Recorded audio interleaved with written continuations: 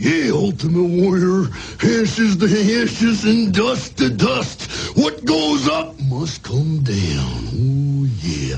You soared high with the eagles, and now you must slither with the snakes, because you challenged and said no to the Macho King. And that was your big mistake. Oh, yeah.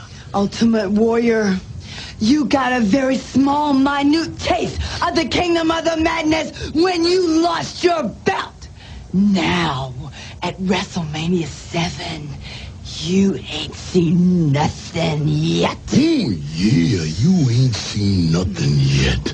But that belt that I took, that title that I took, it wasn't yours to keep anyway. You wore it, but I always was. And nobody ever denied it, 'cause I am what I am. And another notch in the belt of the Macho King is no problem. WrestleMania 7, Los Angeles. Let the building burn down, yeah. Let it all happen, and let it all happen in one night, yeah.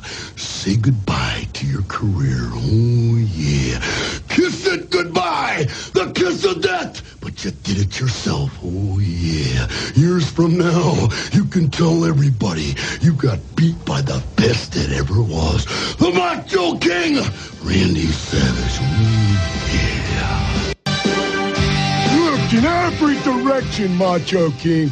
Search all parts, all corners of your normal universe. Look above, but you will never see my gods. Look there, look over there, look down, for you shall see the skeletons of warriors that have already fallen. But you will not, Macho King, find what you are looking for.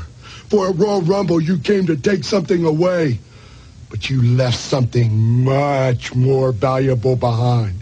Lodged in my skull, Macho King, was a piece of the crystal of your kingdom, your madness.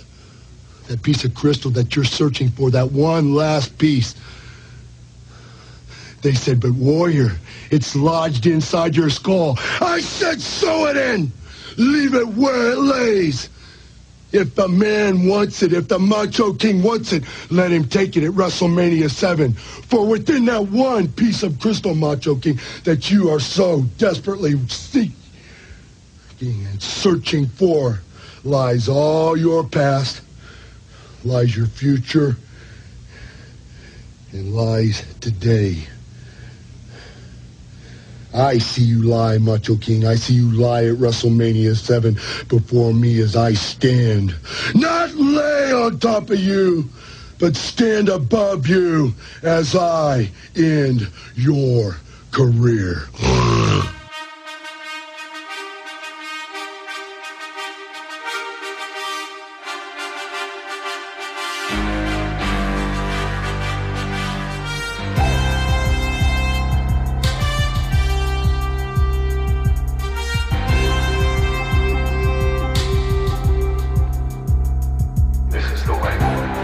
Okay, well, it's been a while since we've done one of these, hasn't it?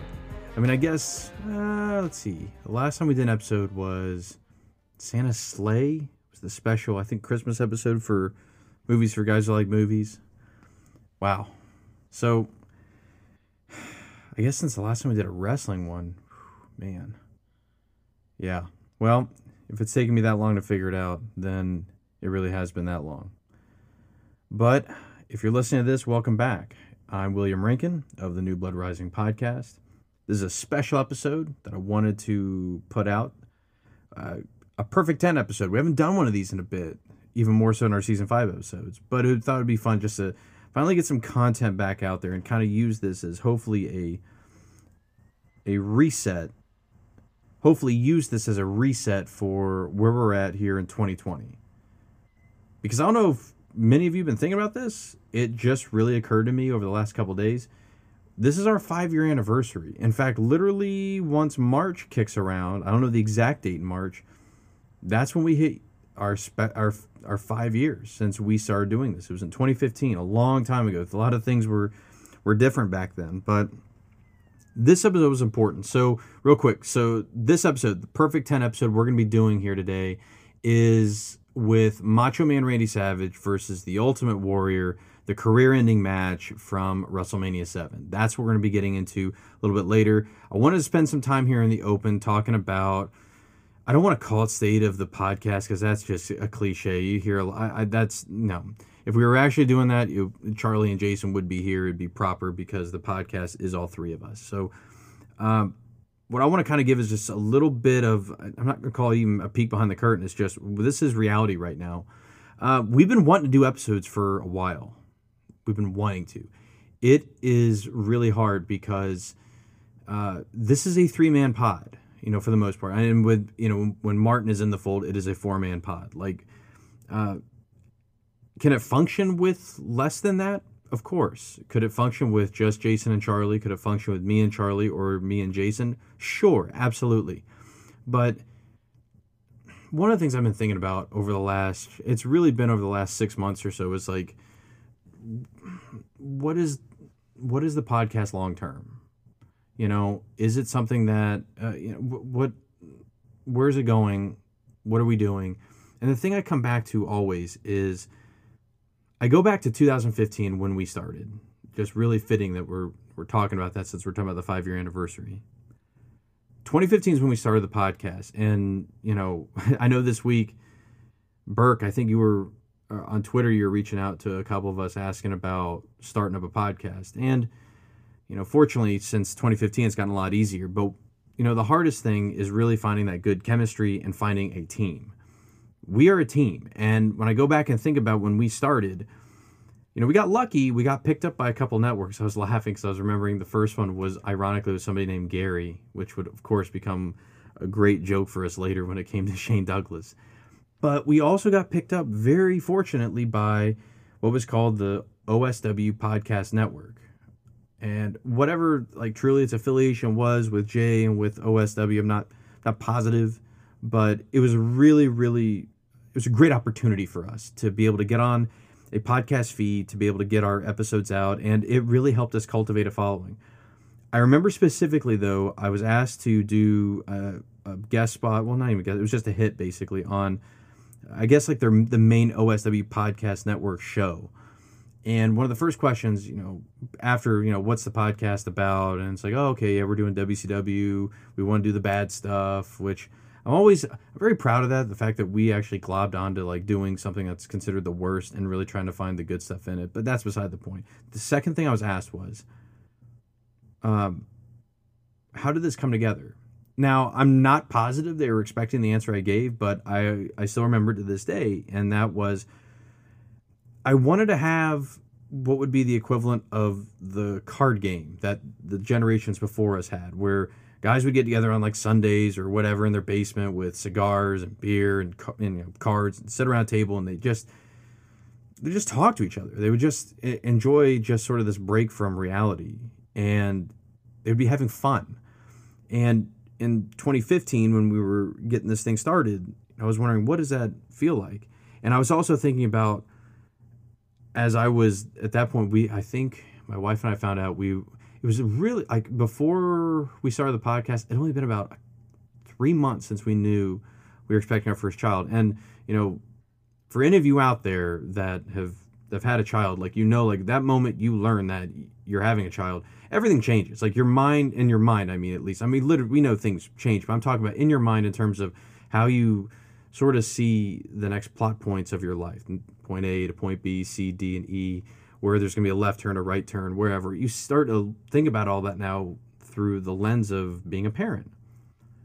And one of the things I thought about that I really wanted my child, I don't think we knew it was a boy yet then, but I wanted my child, or my children, I wanted them to have some type of record, literally something they could listen to, where they could hear their dad when he was younger, with his friends, having a great time. Because I never had that opportunity with my dad, and I'm pretty sure most of us didn't, unless we were fortunate enough to do a lot of home movies or something, depending on your age. But I just really wanted to have something like that. And again, it's focused around I'm with my friends.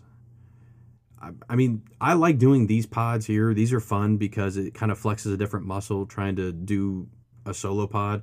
And believe me, I can riff all day with Charlie. We've done it. We've lived together.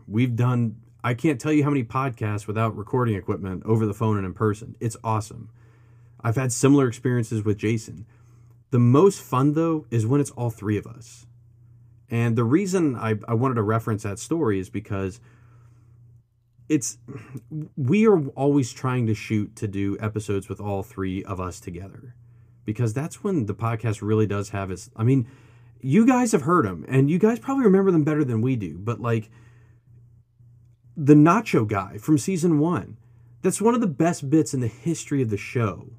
Not to sound pretentious, like we have, like, some, like, deep catalog. Look, we have over 100 episodes, but let's face it, we're not, like, as deep as some of the others. But, that episode really stands out to this day. Like, when Jason did that blow-by-blow of it, Charlie and I could not stop laughing. Like, it caught us so off guard because it wasn't something we'd really focused on during the match, and Eagle Eye Jason picked it up, and it was amazing.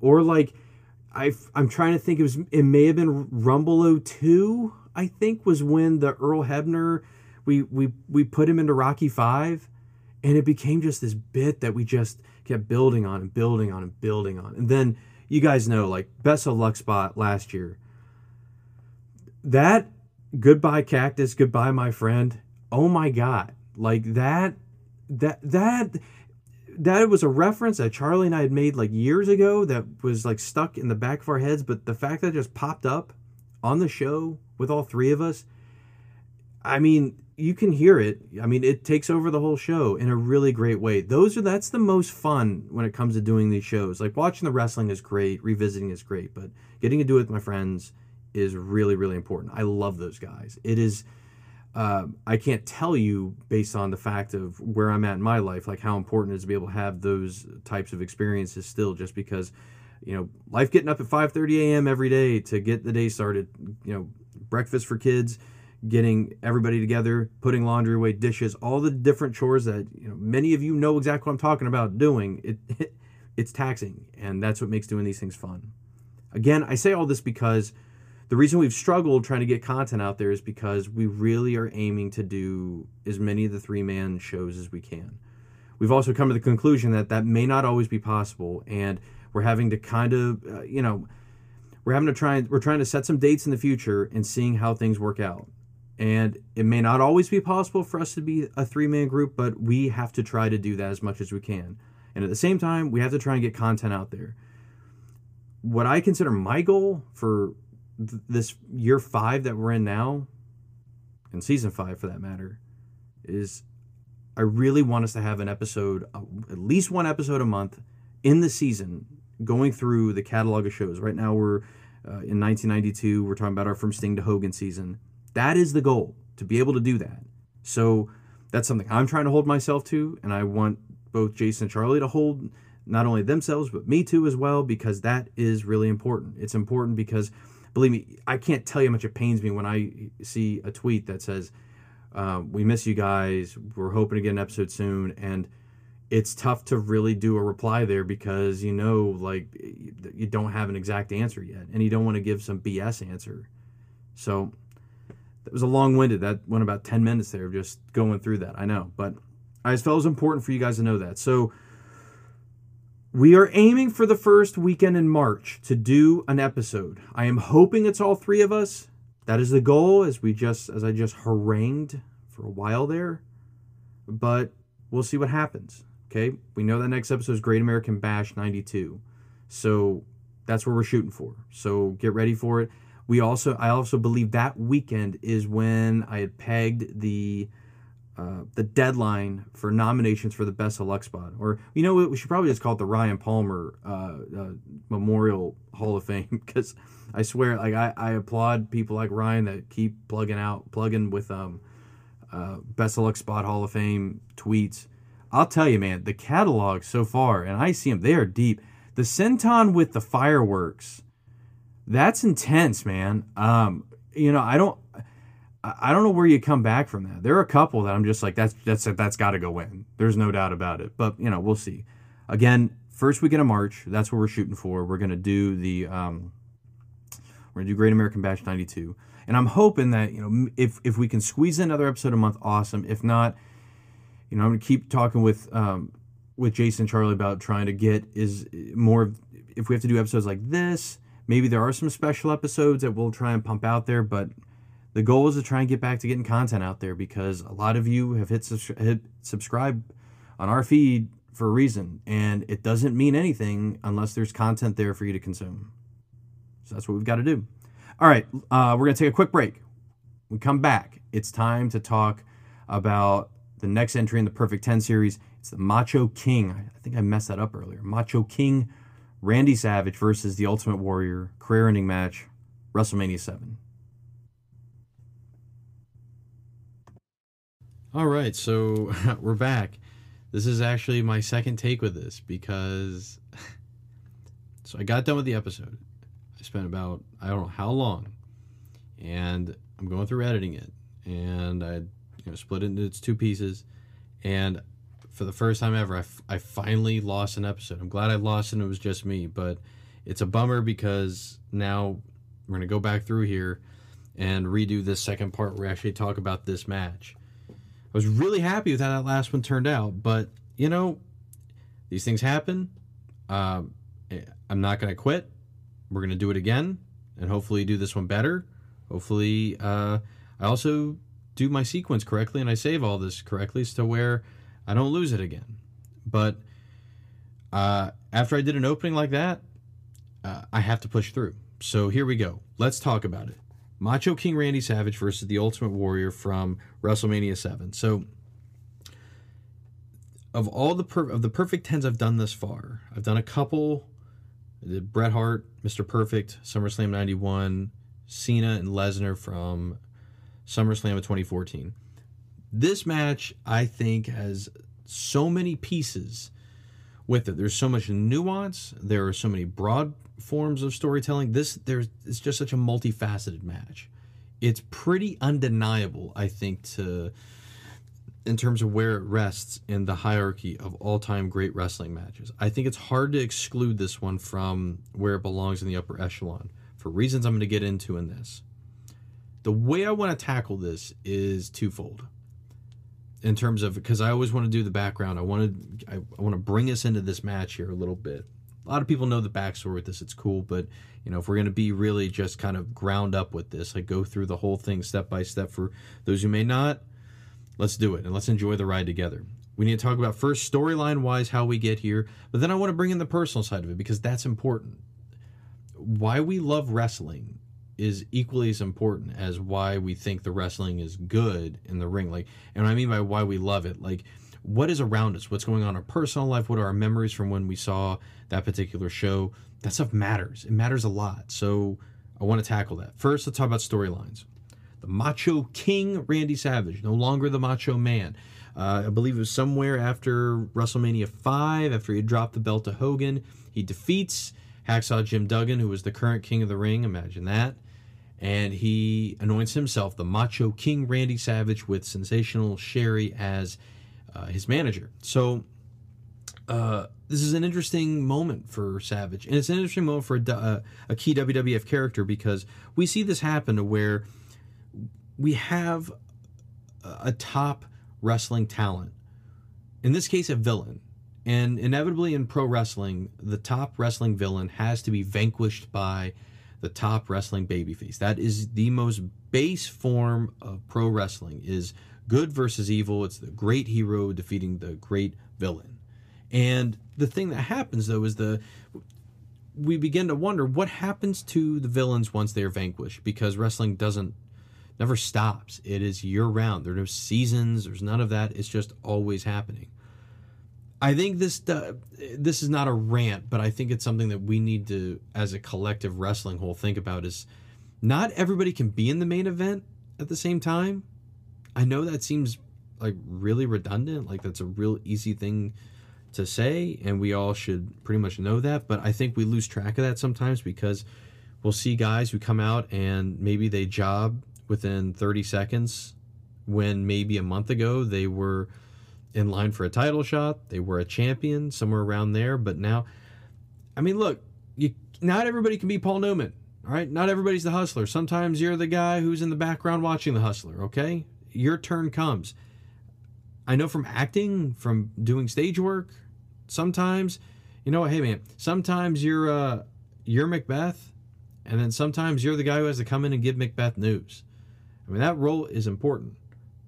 You are exposition. You are helping further. You're helping further the story, and you're helping build your star at the moment. Everyone's a function, and that's important when it comes to these villains, because then what becomes their function, and what becomes with their character is more important. Because we've seen people like Bray Wyatt lose. When we saw him lose at WrestleMania 30, never the same. Never the same. I don't, with the exception of that one incredible moment where I think it was it felt like for a night he was a babyface, where he and Reigns were tagged up, and he does like almost like this gun motion, like he's calling for a spear, bam, out and like into the frame. It's perfect framing. Here comes Reigns, spears somebody, and it looked really cool.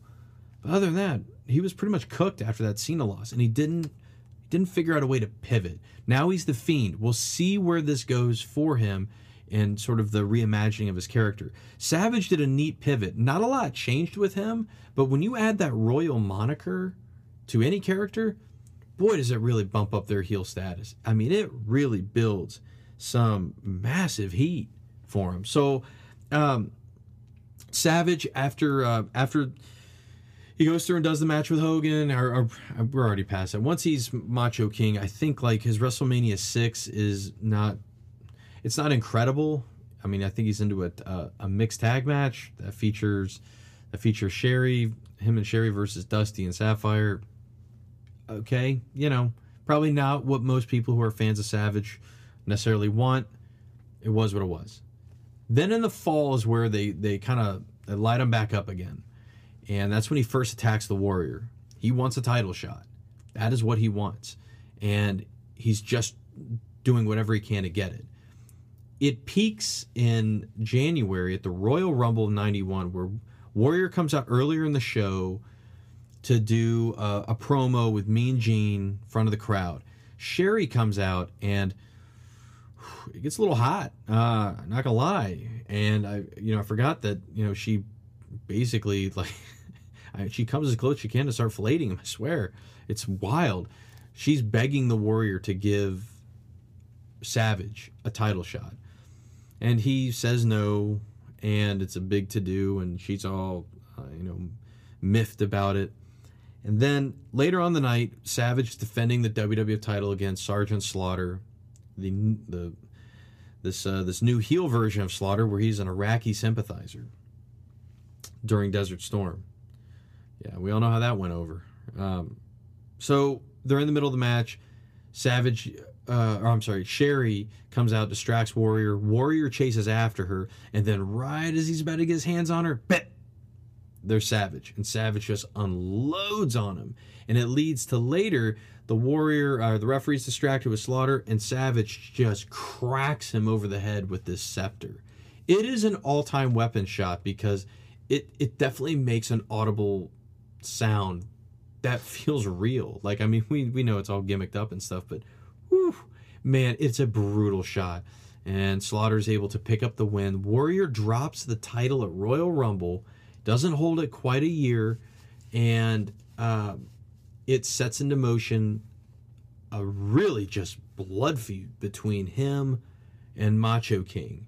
And the stakes get raised as they're Warrior's just trying to get his revenge. It builds to a point where a match is set, and it's not just any match. It is a career-ending match, which I'm going to reference it a lot on the show here. I listened to try and get as much perspective as I can, and real perspective. I don't want to read just another jabroni like myself talking about why they like the match. Trying to get people from the time period, people who talk about it. There is some good, pretty interesting storytelling from Bruce Pritchard on a podcast with Conrad. You've all probably already heard it, to be honest. You probably already downloaded and listened to it a while ago. But I found it fascinating to review it for this match. And him talking about how this was, and I think commentary mentions it too, probably the first high-profile match of this kind. Obviously, loser leaves town matches were a staple of regional promotions back in the day, but on this level for the WWF, this hadn't been done before.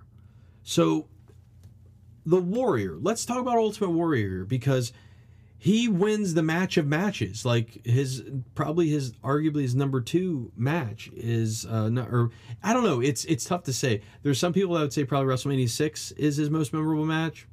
There are people like me who think WrestleMania 7 carries a little bit more weight and thus is more memorable. But nevertheless, WrestleMania 6, the ultimate challenge. He defeats Hulk Hogan for the WWF title. A huge moment. He is the guy. And he then moves into a feud with Rick Rude. It's a great continuation of their feud for the Intercontinental title. Great chemistry together.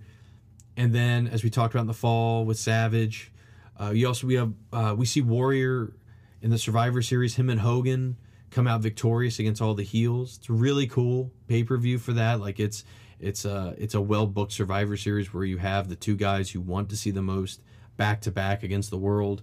There you go. And then, obviously, we talked about the match with Slaughter. So, some of this is a bit of a repeat. But, it does bear mentioning that Warrior was supposed to carry that torch. And for many reasons, some that have to do with behind the scenes conflict.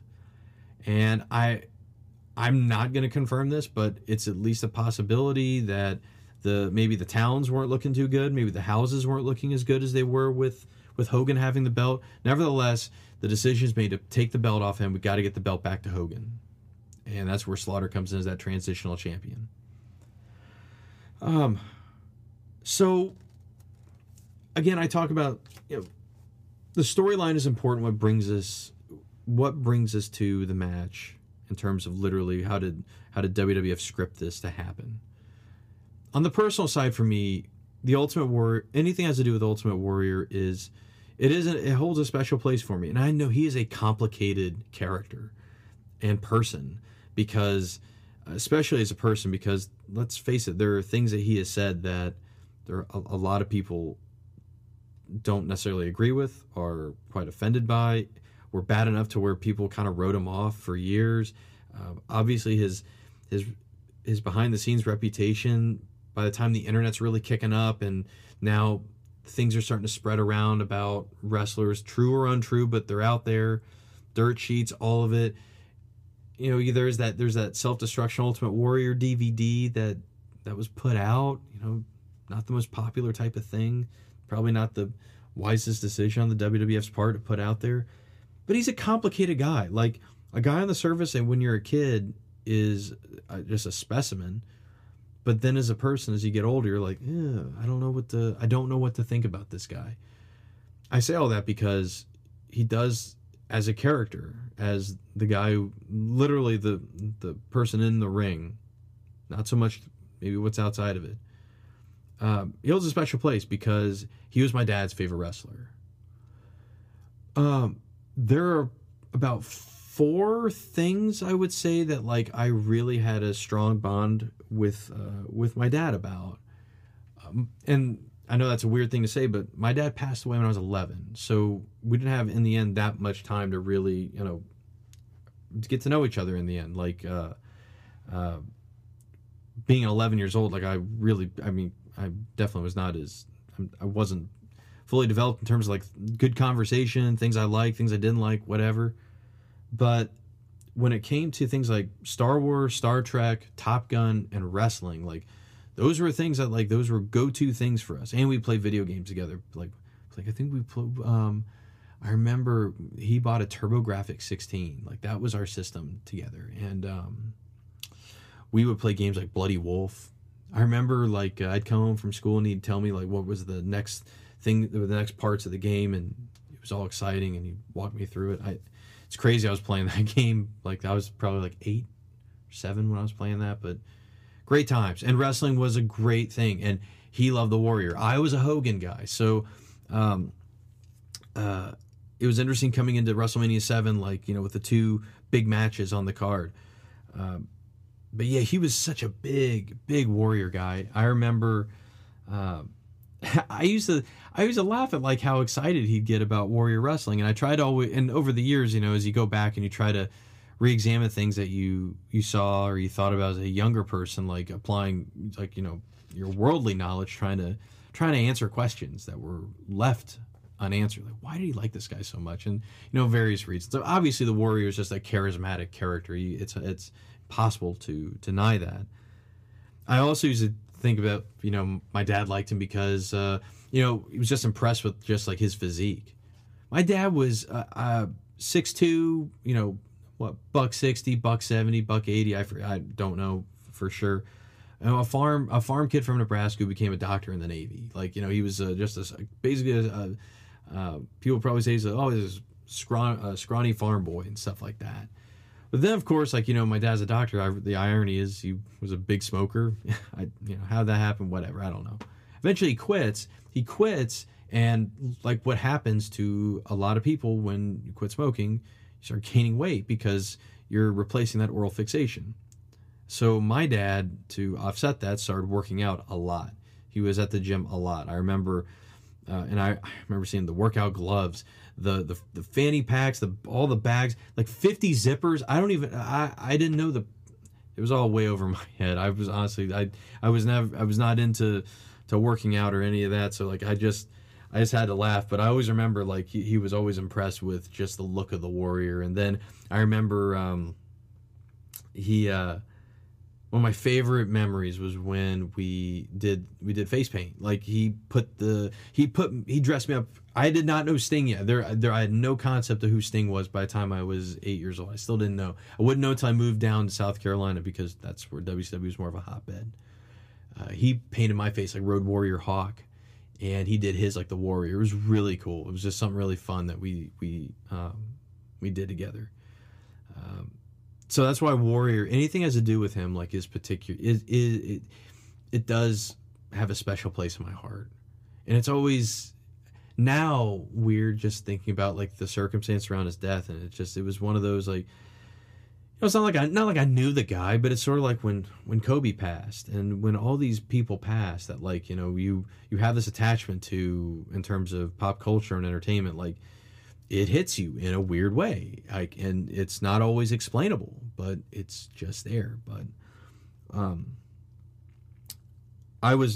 we were pumped for this. This was a pay-per-view that I think was the first pay-per-view we ordered.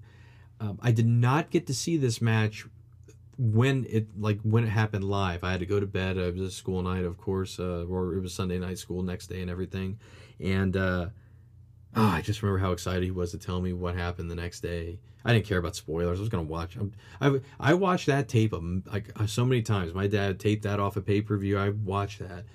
I watched the hell out of that tape. Along that with SummerSlam 91 as well. Just watch both of those all the time, back to back. But yeah. This one is particular. I'm particularly fond of this.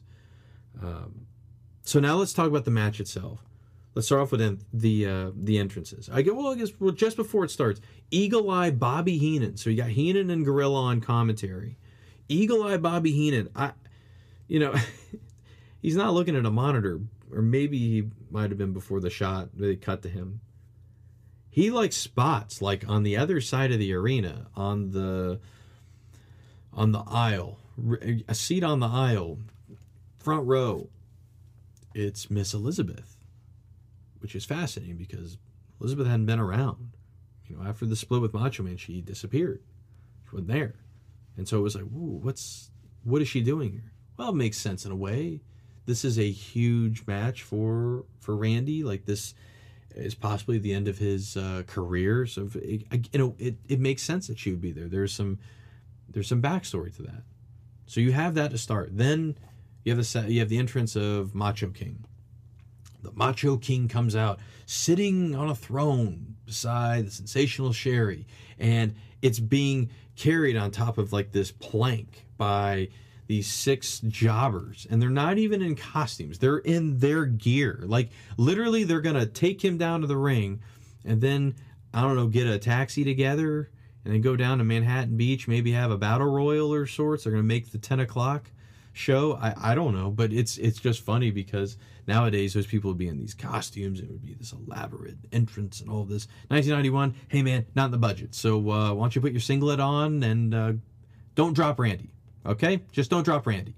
So they take them down to the ring. Then the Warriors music. Oh, like Savage's outfit. Look, of course, like on, on the Bret Hart scale, the Bret Hart scale was 3 categories: look, wrestling ability, and promo. Savage maximizes all 3. He is an easy 30, no doubt about it. In terms of the look, like what I was always impressed with the look is just his use of color, like the balance of color between his gear, his headband piece with his glasses, and his trunks. In this particular case, he's got a silver, blue, and white kind of look. In a way, it mirrors the color scheme of the WrestleMania logo, which was more of the red, white, and blue because of the Iraqi war and everything going on. But he looks awesome. So then the Warriors music hits. And when the Warriors music hits, like you're just ready for him to come screaming out of that tunnel like a missile, just bolting toward the ring, jumping up on the apron, just shaking the ropes. I mean, just a house of fire. But nothing happens. And then you're waiting. You wait it's like 5 seconds, and 10, then 15, and the camera goes back to the hard cam. It switches back, but he's not coming out yet. And it's like, what's going on? And then there he is. He comes through the curtain with his big neon-colored duster. He's got the neon-colored trunks, knee pads, the face paint. It's a great contrast to what Randy is wearing in the ring. And he has this very slow, I'm not going to say very slow, he has this methodical march to the ring. People are trying to grab onto him. He's shaking it loose, and he's just locked on Savage. Now, on the one hand, on a practical side, of course, like, it's probably not a great idea to sprint to the ring when you're about to go 21 minutes with Randy Savage. Because we all know the joke about Warrior being the fact that he was blown up by the time he got to the ring. Maybe he wanted to save a little bit in the tank to be able to go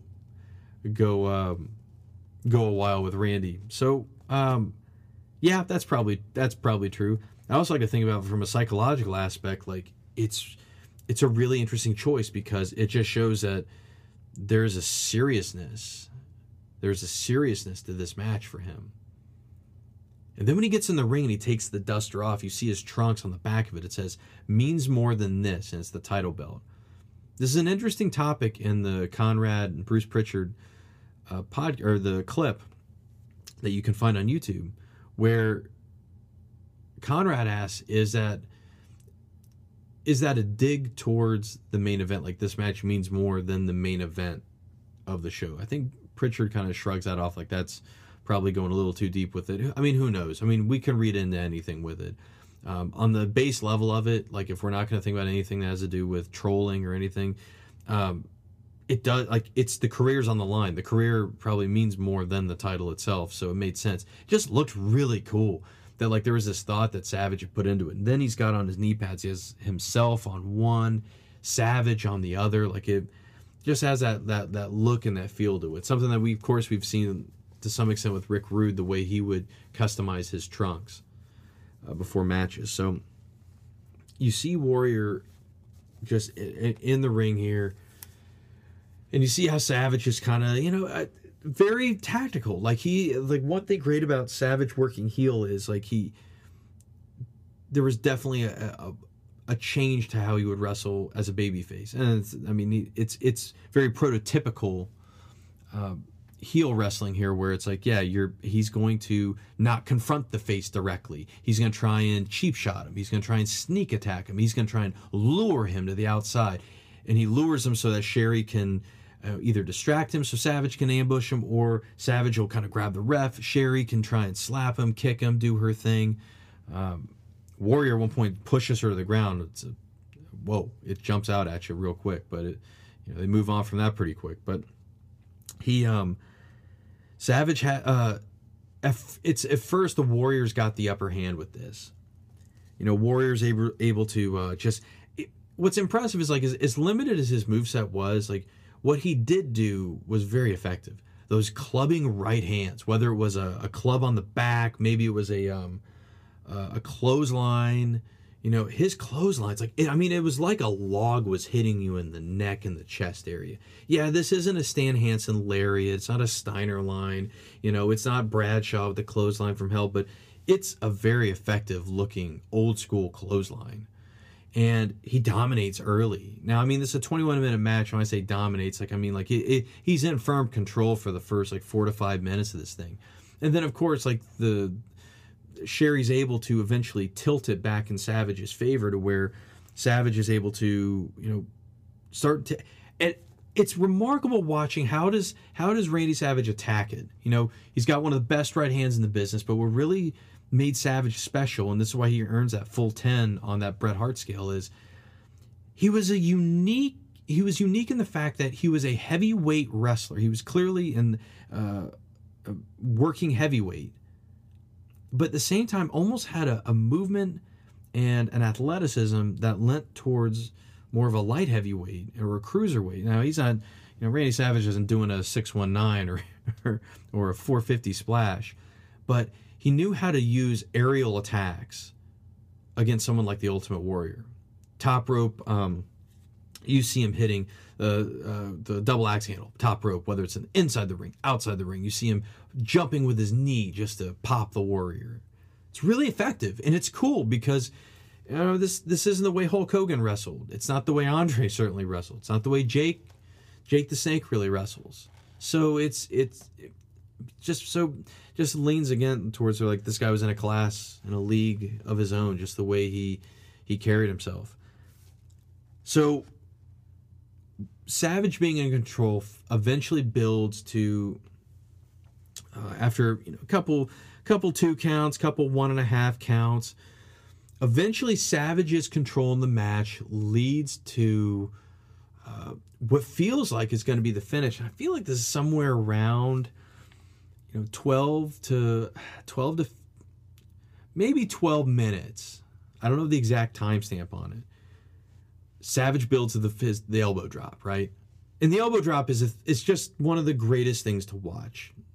No matter what era of Randy Savage, even when he was, really jacked up by the end of his run in WCW, and he was doing it, and I think he collapsed Charles Robinson's lung one time when he did it because it was just so much weight coming down on it. That elbow was a thing of beauty. And what was interesting was he hits the first one, and you're like, oh crap, Warrior's finished. He's gonna go for the cover, but he doesn't. He goes back to the top rope and he does it again and again and again, and then finally he does it a 5th time, and you're like, whoa, man! Again, that's something you may see more in a probably by the end of the decade, into the 2000s. Nowadays, you'd see multiple finishers like that in a match, but you just didn't see this often. Hogan wasn't having to hit 2 leg drops to win a match. Jake the Snake isn't hitting 2 DDTs.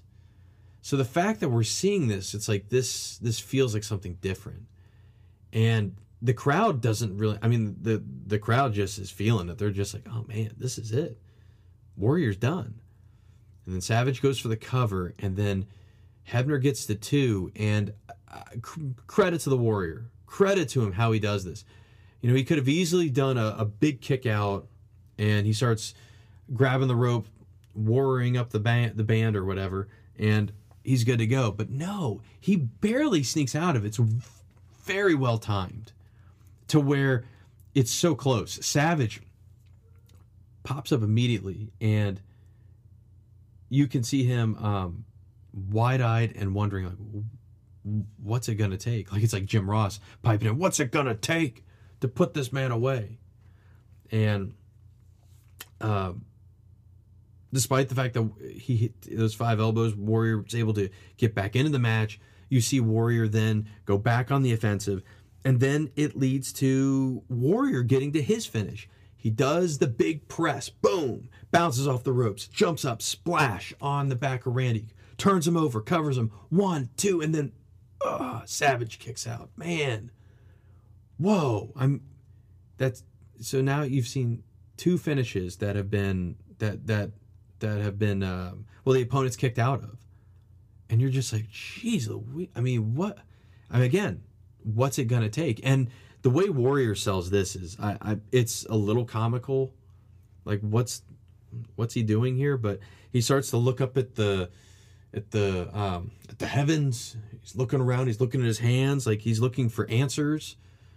You can probably insert some funny dialogue of your own, like I was thinking. Is it Denny's for me tonight? Or do I go to the Sizzler?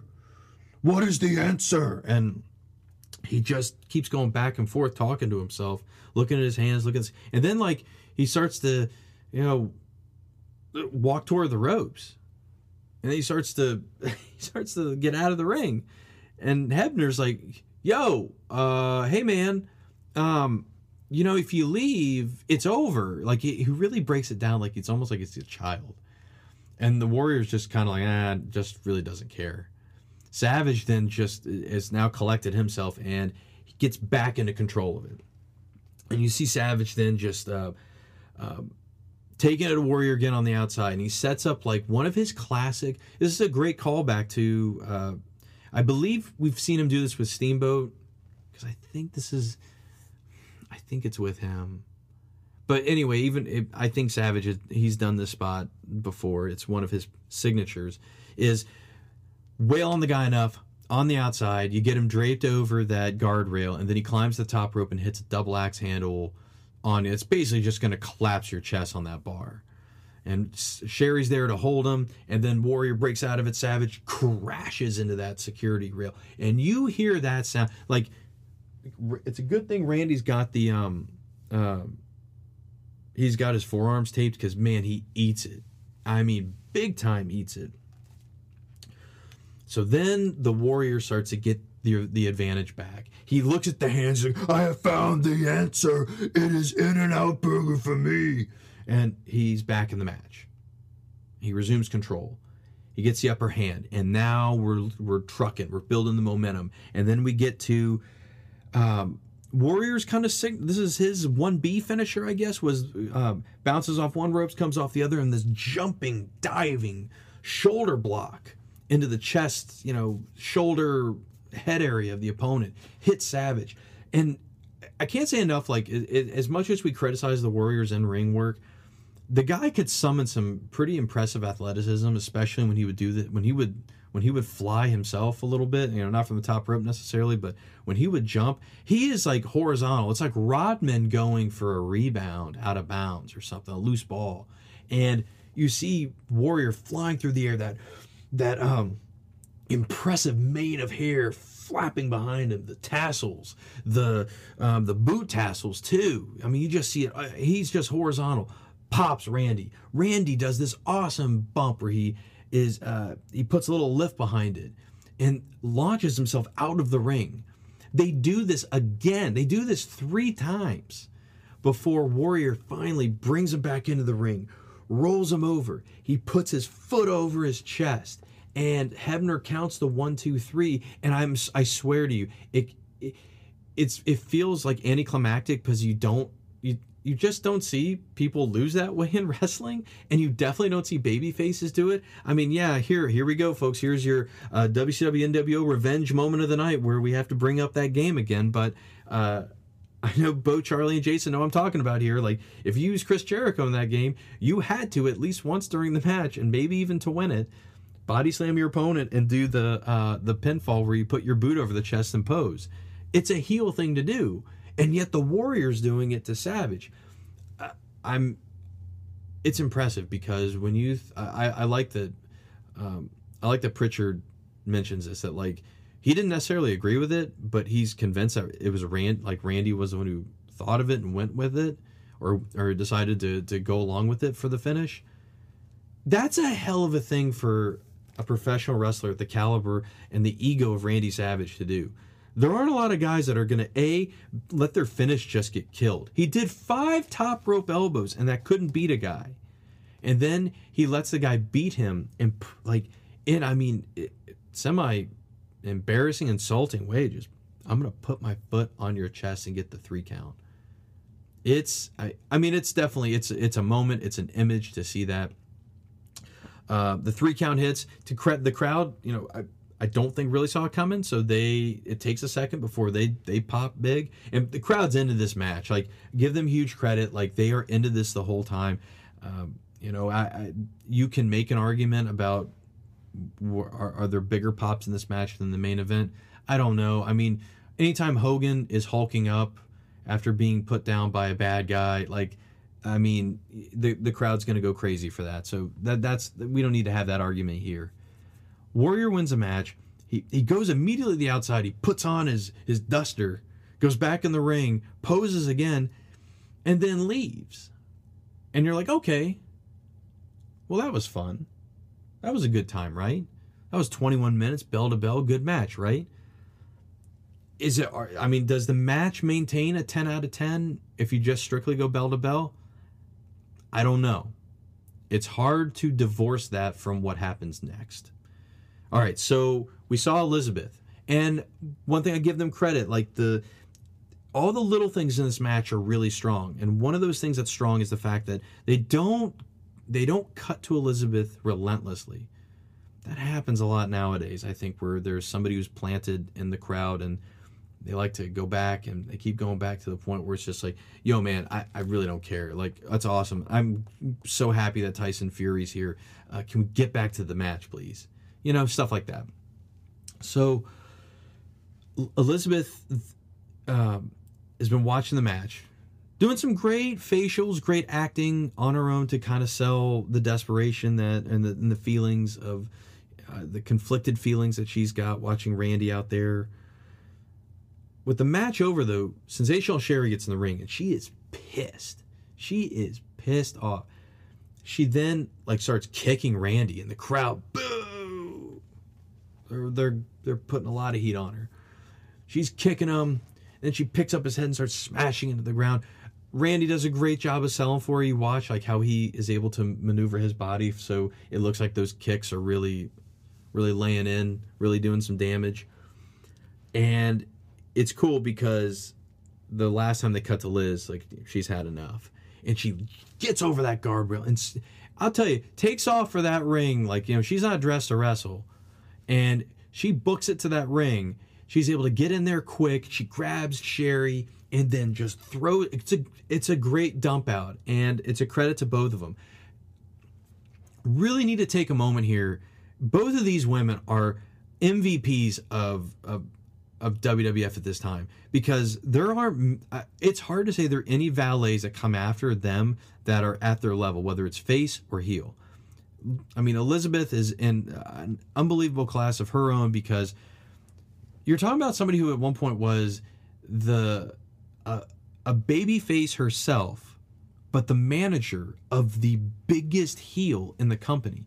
That happens so rarely nowadays. And the thing is, storytelling becomes so impatient to where they would want to do something with that so quickly to where it wouldn't let it necessarily have time to fester, to let it burn, let it develop. Sherri, I don't know if there's somebody who is, you know what? All right. I would say the modern compliment to her, and I'm not saying they're necessarily on the same level, but they're cut from similar cloth. If you look at the way Vicky Guerrero was always up for, outrageous stunts that would make her look like such a fool. And she would do such a good job of going all in and doing it. That's always I'll tell you what, you guys out there do improv, you know what I'm talking about. If you are, the key to improv is you say yes. You say yes, because that helps build the act. That helps, when you go along with your fellow actor, it really, again, just helps both of you when you have to kind of give in and go with them for a bit. Sherri does such a good job in multiple matches, even outside of this, before this, and then definitely after, where she will take crazy bumps. She'll let her clothes just get ripped out. She'll scream. She'll beg and plead for mercy and everything, and try not to get hit by the baby face, even though that's weird to even say that they're attacking a woman, but you know what I mean.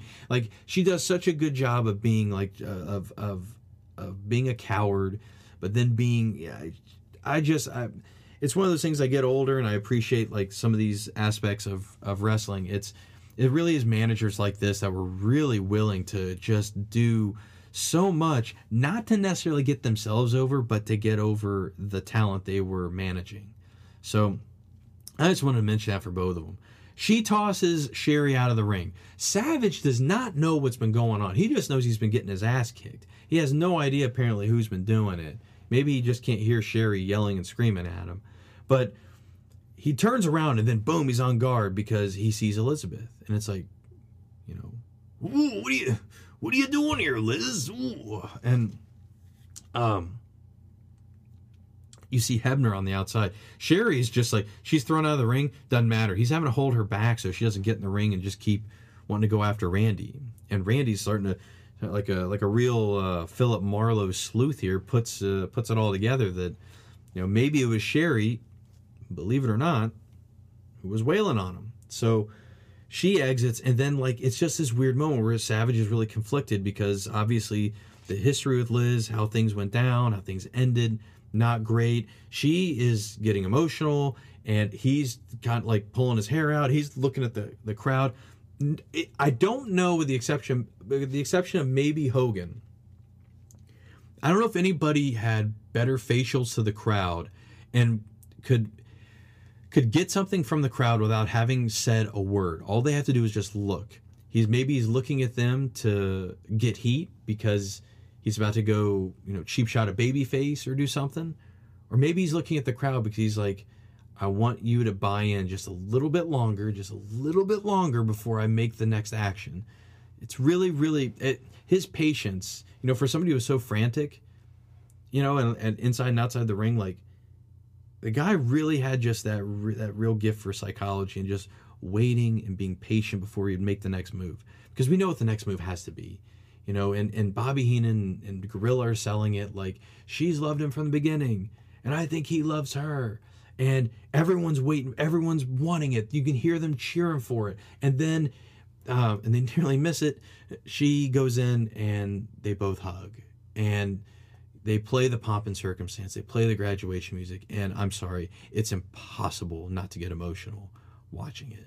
I'm going to tell you, I cry at everything. I cry at everything. It takes the smallest thing, and I don't know, maybe it's because I'm a parent now, and like, you know, you experience things with your kids. I don't know. I'm just telling you, I'm a big crybaby when it comes to everything. My favorite recently was I watched Toy Story 4. My wife was cooking dinner. I came downstairs and she was like, what were you watching? I was like, oh, it was Toy Story 4, and I started to explain to her the ending. I'm not going to say anything about the ending because some of you may not have seen it. I started to explain it to her, and like, I am just bawling in tears over the last bits of dialogue in there. I'm just like, oh yeah. And yeah, so I you know, I'm not making fun of anybody who cries, especially during wrestling. I'll tell you what, man, if a wrestling match makes me cry, like, that is awesome. That is a freaking great match. All right, forget perfect tens and, you know, assigning numbers of things or whatever.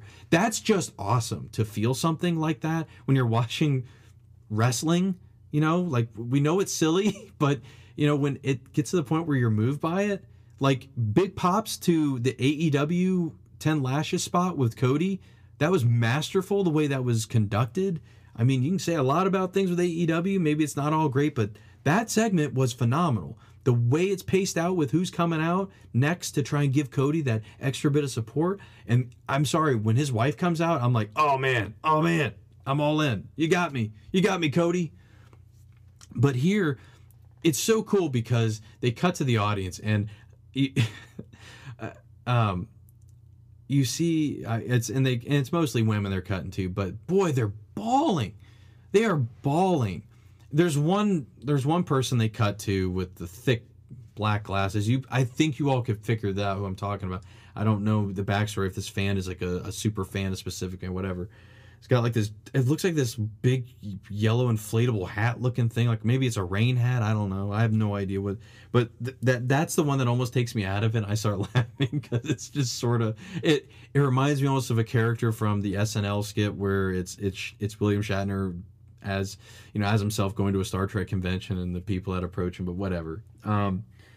It's phenomenal. It's an absolutely phenomenal moment. And, you know, you see Randy and her, you see them like, I mean, they're emotional in the ring. Pritchard talks about how like people backstage were emotional watching it from Gorilla.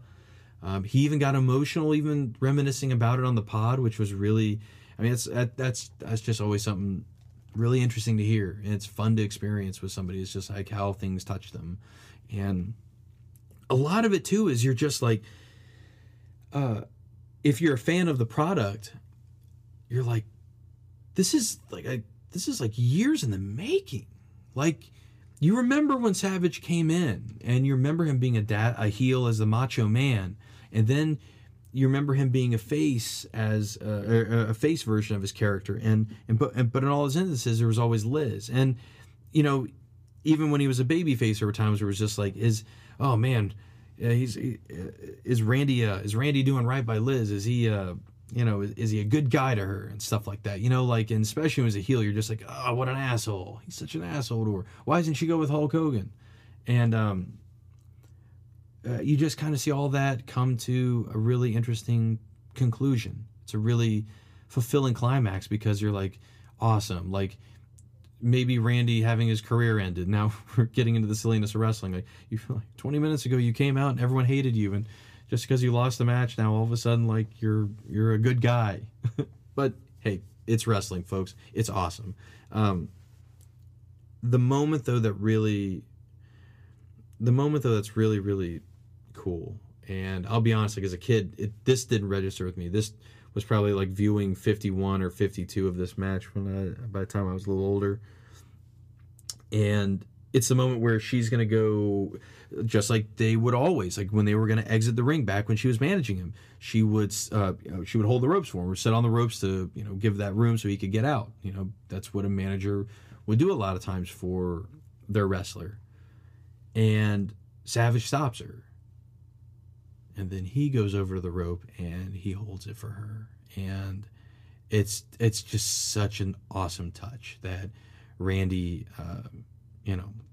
Randy kind of rose above being the heel that he once was, like learning from the mistakes, learning from the poor attitude and the ego that he had before. And it really seems like this man who's been reset. Double turns, like, clearly Austin and Brett, that's a masterful double turn. This isn't a double turn because it's not like the Warrior became a heel, but it's definitely not often you have a mega heel coming out of a match as a mega baby face. This just doesn't happen very often. And it's really cool, especially that image when you would see it a lot in the build up to their wedding at SummerSlam 91, but it's that image of him holding her on his shoulders. Like, she's just sitting like on his left or right shoulder, and he's looking up at her and she's looking down at him, and it's just beautiful. Like, it's a beautiful wrestling moment. And what's really cool is, like, that's at the halfway point of the show. Up to that point, it's been a damn good show, and you honestly could go home after that and be completely satisfied. Like, Hogan's going to come out the winner, folks. It's even as a kid, you just knew that Slaughter wasn't beating Hulk Hogan.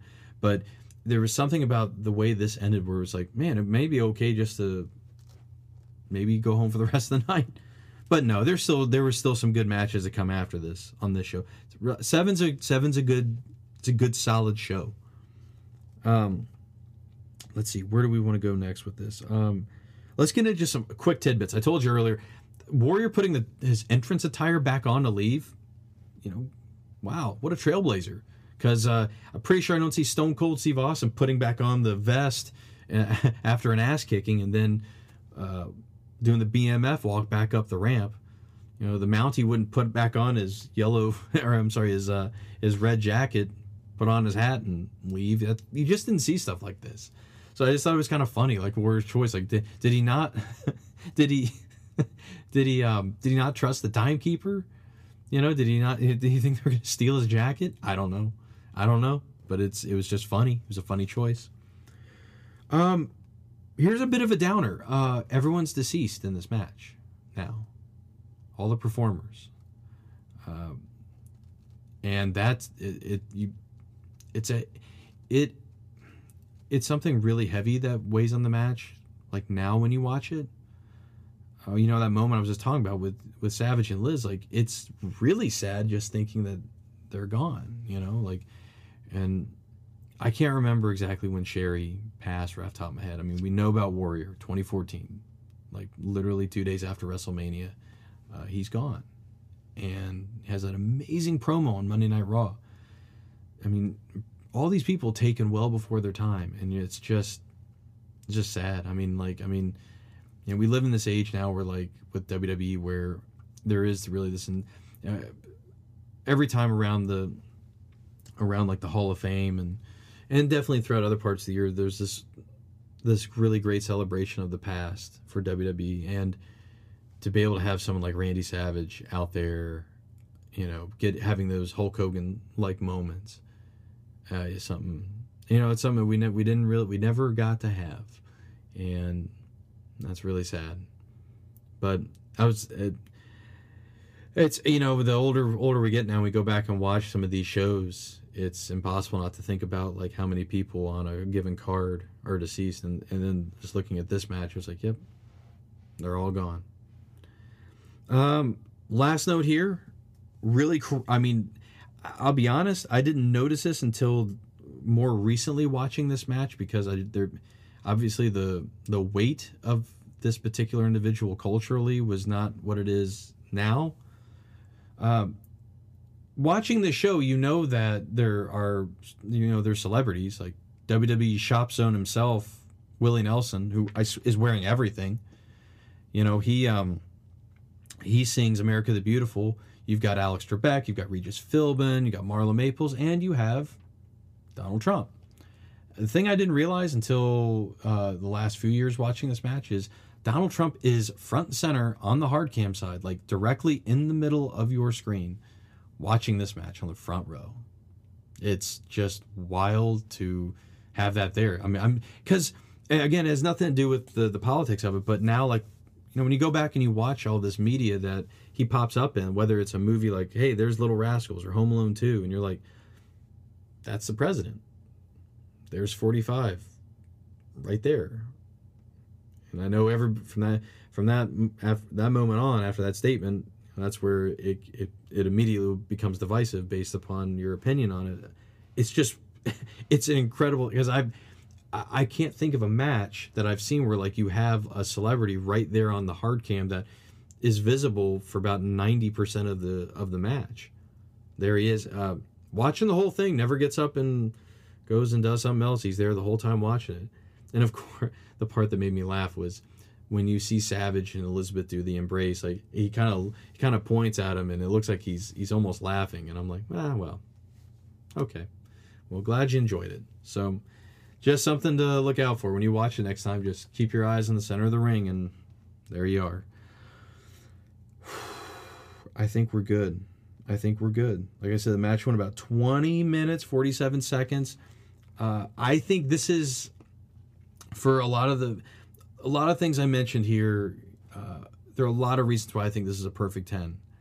But to boil it all down, I honestly think that this particular match, if you were not a fan of wrestling, if you'd never seen wrestling, if you, I don't know, got dragged to somebody's house to watch this show, if you knew nothing about wrestling, but you watched this match, I think you would enjoy it a lot.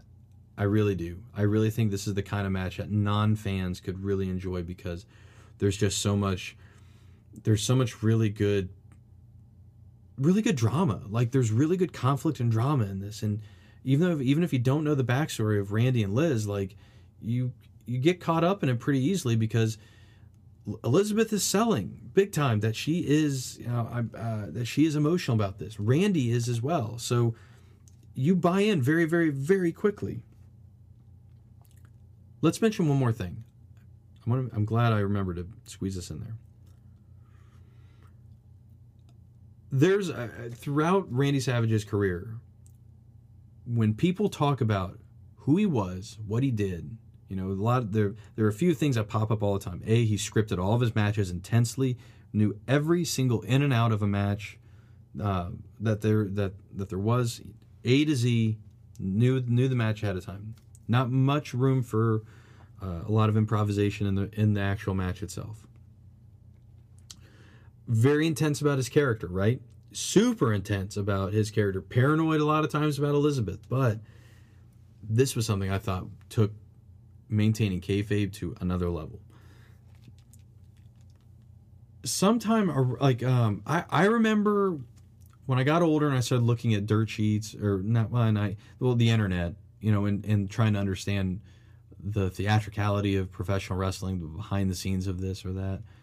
It was always kind of a bummer when I was like, oh, they were like separated when they did the wedding, or they were not together like during that time period for a little bit. And I was like, oh, that's sad. And I think I'm remembering that right. Conrad and Pritchard's talk, like the most revealing thing is when Pritchard says that what made that moment really emotional for a lot of people was not just the in-the-ring backstory, but the fact that Savage actually got a real legal separation from Elizabeth to maintain the appearance in wrestling, in kayfabe, that they were not together anymore. This isn't All the President's Men. I don't have multiple sources to confirm this, to really run with it. I'm just literally telling you that's something you can go find in this clip.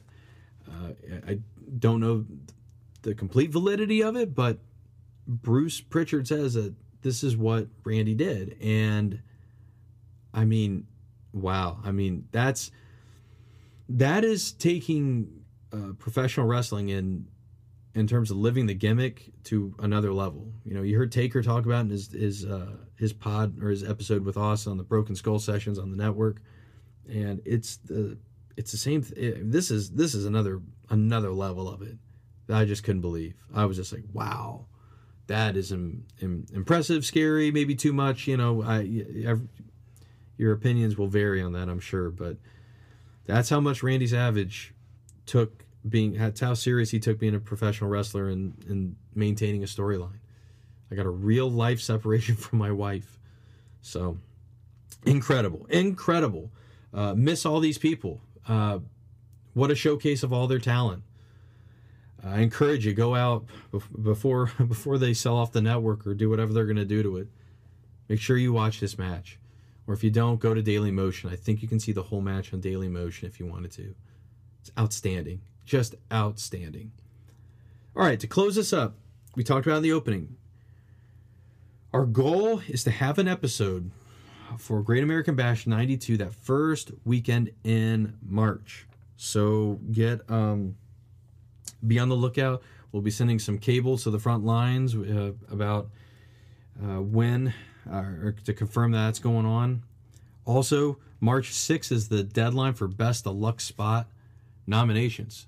Look at the pinned tweet on our Twitter page, and you can see, any of what the hashtags are, what you need to tag your post with, whether it's a GIF, whether it's a video, whatever it is, and that way we can then start looking at the nominations.